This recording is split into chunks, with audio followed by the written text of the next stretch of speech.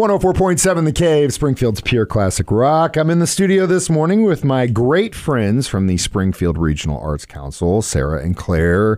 So congratulations first off on the 100 Under 100. I heard it was a smashing success at the Art Museum. It was. It was insanely busy. It was insanely beautiful, and our community turned out for it, and we are so pleased with the results. Living in that neighborhood, I got to see it myself firsthand that night. How many people were in that part? No, it's great. I wasn't real happy with the additions that they made because I had to deal with construction for 2 years. But at the same time, seeing that parking lot full up all night was awesome to see. So you guys had really good traffic. And I'm sure the artists had a really good time and made some good money. They really did. Good.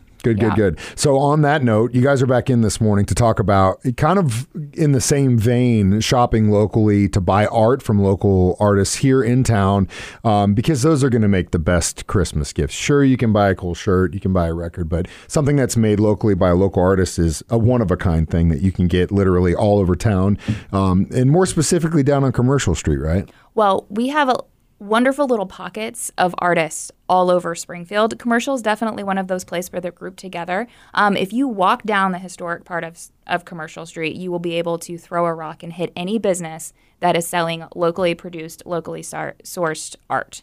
And that's so exciting. And you should. You definitely should. You can also hit up fun restaurants and coffee and all sorts of stuff over there. So make it a weekend. And we already had First Friday Art Walk. So this is just go out this weekend, go out next weekend, go out the 23rd. Whatever you have to do, you've got 2 weeks left to do it. We are fully within the 12 days of Christmas situation. So you need to be thinking about this. It's terrifying as a parent, I know.